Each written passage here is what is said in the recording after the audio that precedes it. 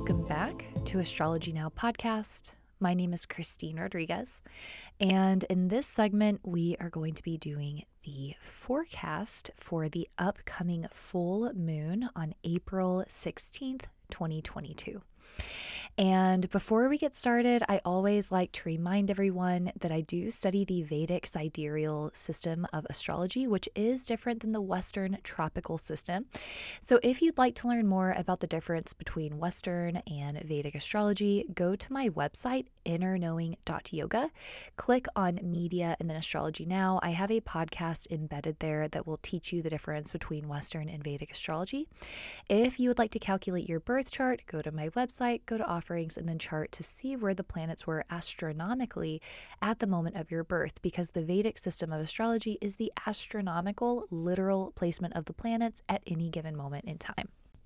So, moving into our forecast, first, I just want to say I hope that wherever you are, things are going well and feeling well. And I am going out of town.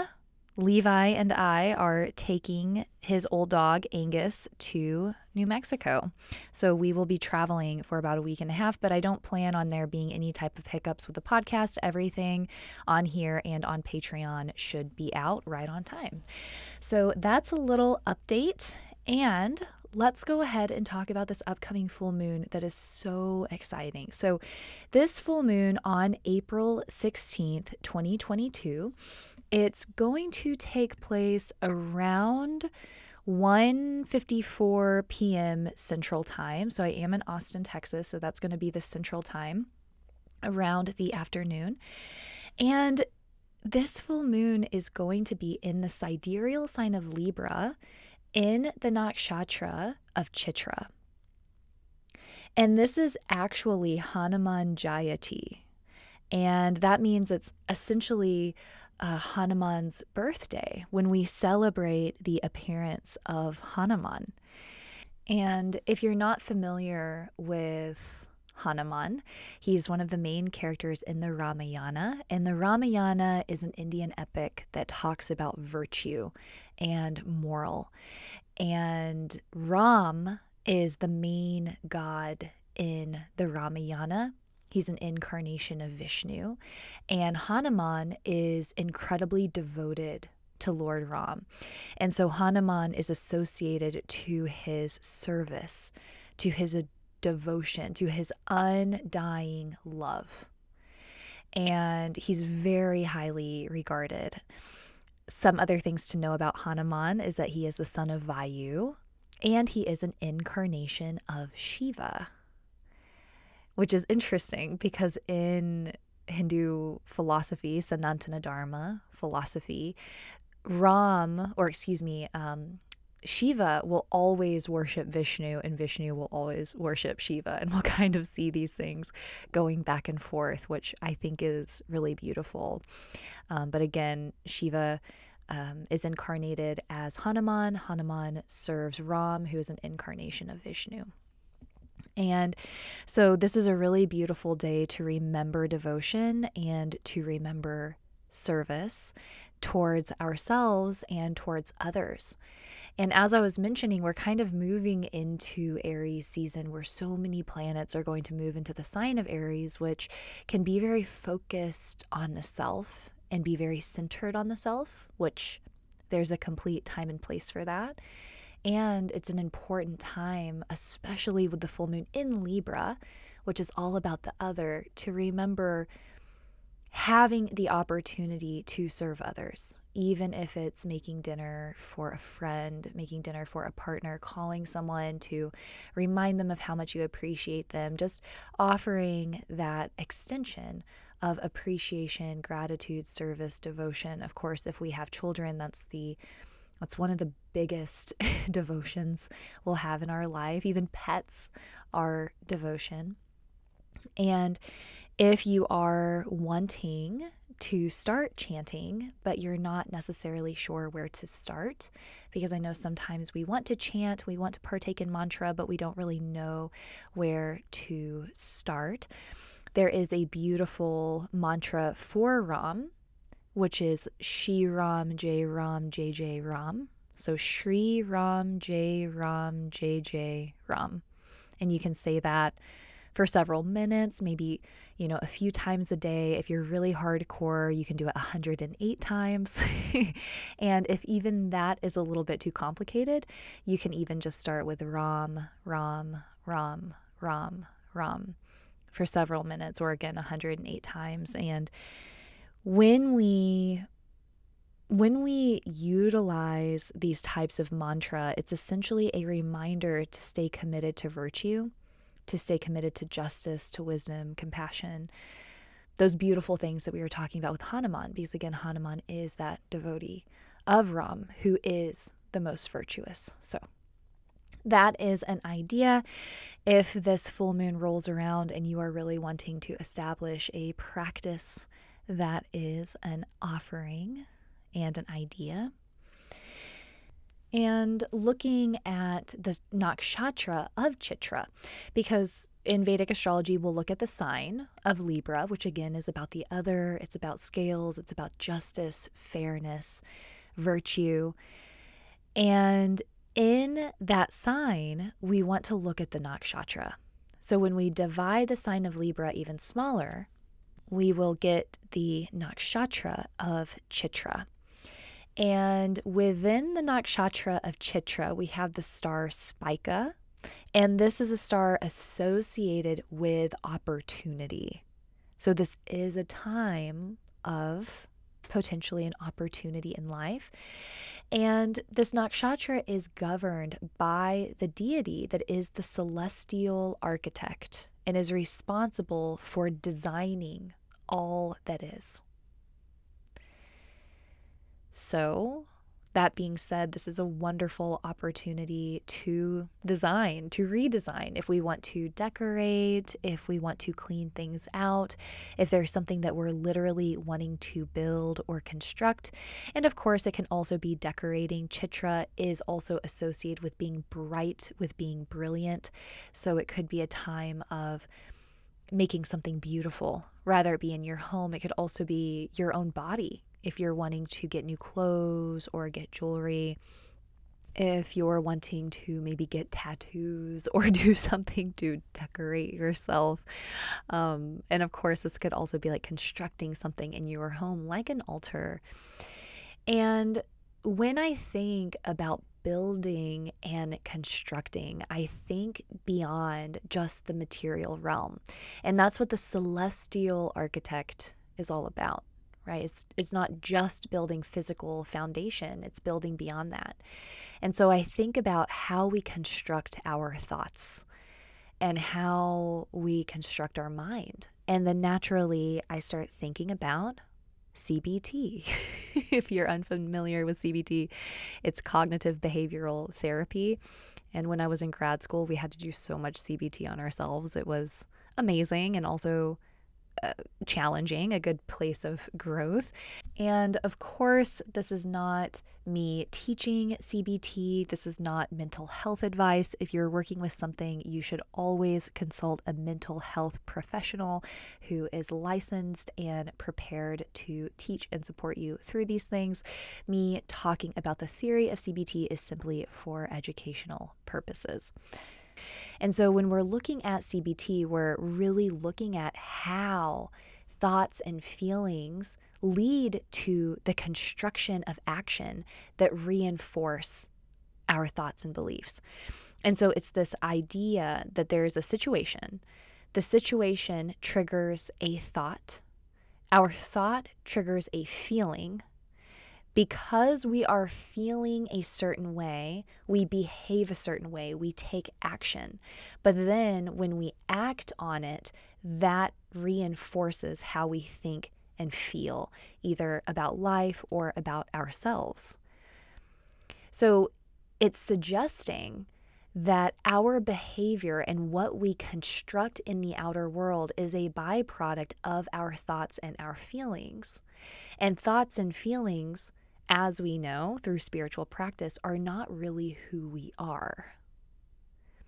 Our thoughts and our feelings are not who we are.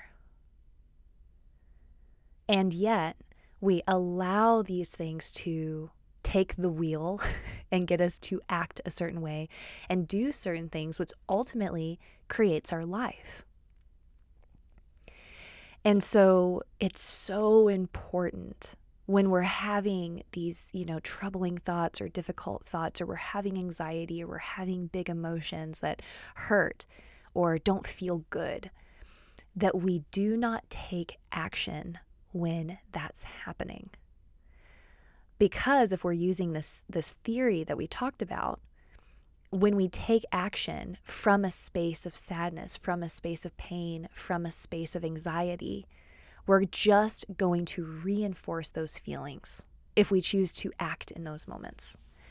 But if we weather the storm and we allow the feelings to pass, we allow the thoughts to pass, we don't identify with them, we don't allow them to define us, we can wait to act from a space of clarity. We can wait to act from a space of authenticity. Right? Does that ever happen to you guys where you're really upset and maybe you're angry or you're sad, there's just some big feeling, and then you take action and you immediately regret it? I do that sometimes. Or, maybe you regret it the next day or 2 days later and you're like, how could I have acted this way? That's not what I meant.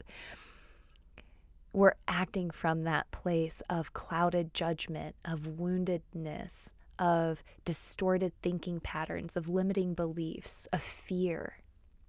And when we act from those emotions, we are not acting in alignment. We are not acting from a place of authenticity. Again, when we want to act in alignment with our higher self, with who we want to be, when we act from a place of authenticity, we wait to take action so that our actions can construct in our mind and in the material world what we really want. So Chitra, again, it's all about that construction. It's all about what we are building. Is what we are building truly aligned with us? Is it truly authentic to our higher power, to our higher being, to who we want to be? Because we don't want to construct something in life that's a byproduct of all of the fears and all of the wounds and all of the damage and all of the hurt. That's not who we really are. Those are layers that have developed over us through painful experience, but it's not who we really are at our core.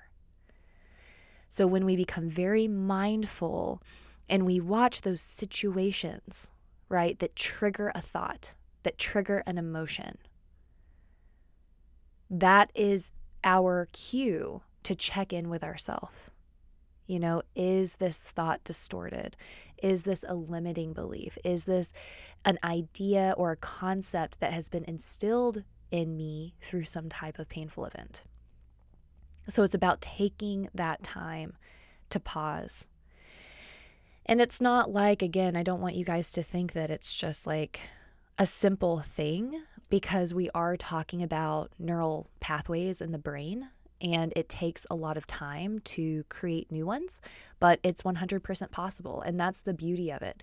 When we're working with things like this, when we're working with behavioral patterns, how our thoughts and emotions turn into behavior, that's a completely adjustable thing, 100% adjustable. It's not something that is going to be the way that we are forever.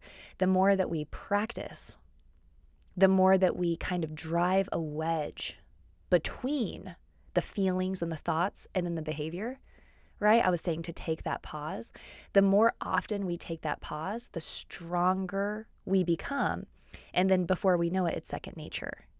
So before we know it, we start acting from that place of authenticity more often than not. And again, for those of you who are new to the concept of neural pathways, when we behave a certain way, a neural pathway is created. So a habit, for example, when you wake up in the morning and you make coffee, there's a neural pathway that you wake up in the morning, you make coffee. If you want to quit coffee, you're going to wake up, you're going to be like, oh man, I really want a cup of coffee, but you're not going to do it. The next day, it gets a little bit easier. The next day, it gets a little bit easier. You're carving out a new neural pathway. If you are prone to getting angry. Like there's a stimulus and your first response is to get rageful. You start practicing that pause. I'm not going to get mad. I'm going to give myself 3 minutes. Next time it happens, I'm going to pause. I'm going to give myself 3 to 5 minutes. Over time, it gets easier and easier and easier so that you develop a new way of managing those feelings instead of just your knee-jerk kind of knee-jerk reaction to anger. So this is a huge, concept in and of itself, but this is what I think of when I think of Chitra. This is the architect. And if we want to be an architect of our life, we have to be an architect of our thoughts. And we have to be an architect of our feelings and how we manage these things. So notice what comes up. If anything has been happening, if there's been a way that you've been responding or reacting, or there are feelings that have been driving your behavior, this could be a time to check in with yourself and maybe take some time to reflect on the last few times that you felt that you got emotionally hijacked and you responded from a place of emotion. What situation happened? What thoughts were you having? What feelings were you having? And what did that cause you to do? And were you happy with the action that you took? Is there a way to modify that and to address that? In the Yoga Sutras of Patanjali, it reminds us that when negative thoughts arise, we should replace them with positive thoughts. And this doesn't mean to bypass or to never be upset or to never be angry.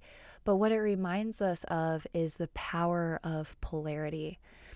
And if we are feeling sad and depressed, if we listen to sad and depressing music and we watch sad and depressing movies, it's going to reinforce those feelings. But if we get ourselves moving, we get ourselves moving the energy, we go for a walk, we talk to a friend, maybe we read something inspirational, it's going to help turn that mood a little bit.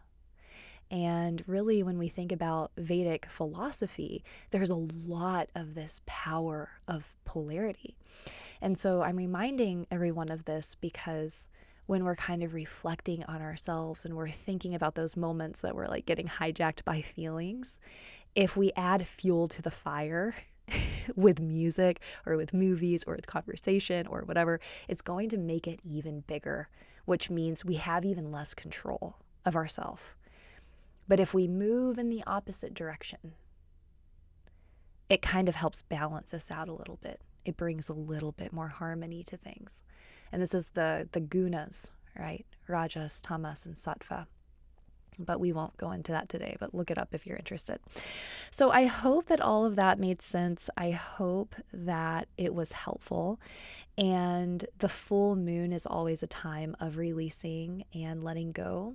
So if there is anything that you're wanting to release and let go of, if it's something physical, relational, tangible, intangible, a thought process, regret, it's an opportunity to release it and let it go. And because this full moon is so sweet and it's so full of devotion and servitude and loyalty, it's a reminder to recommit to ourselves and showing up for ourselves, and even offering that grace to people in our lives.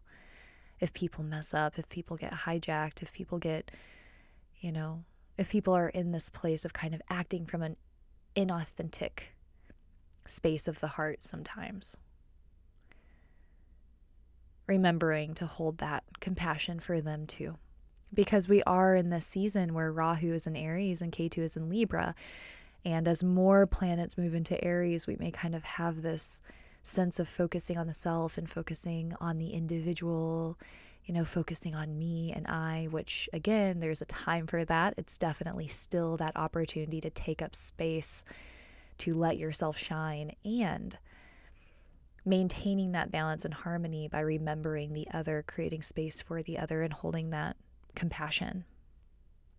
So let's go ahead and look at the rest of the night sky. So For this full moon, again on April 16th, the moon is with Ketu, and it's also being aspected by Saturn.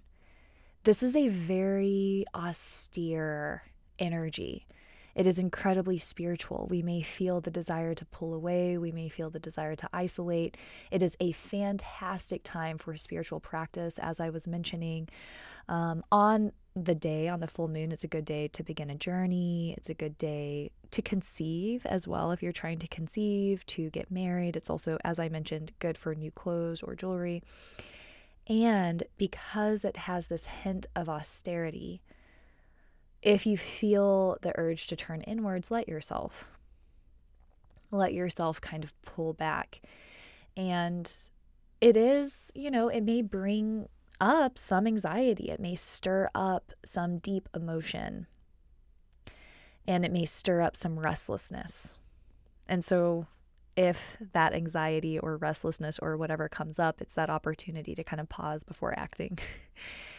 And we have multiple planets in Aries, which we already have discussed. I spoke to this thoroughly on the April horoscope.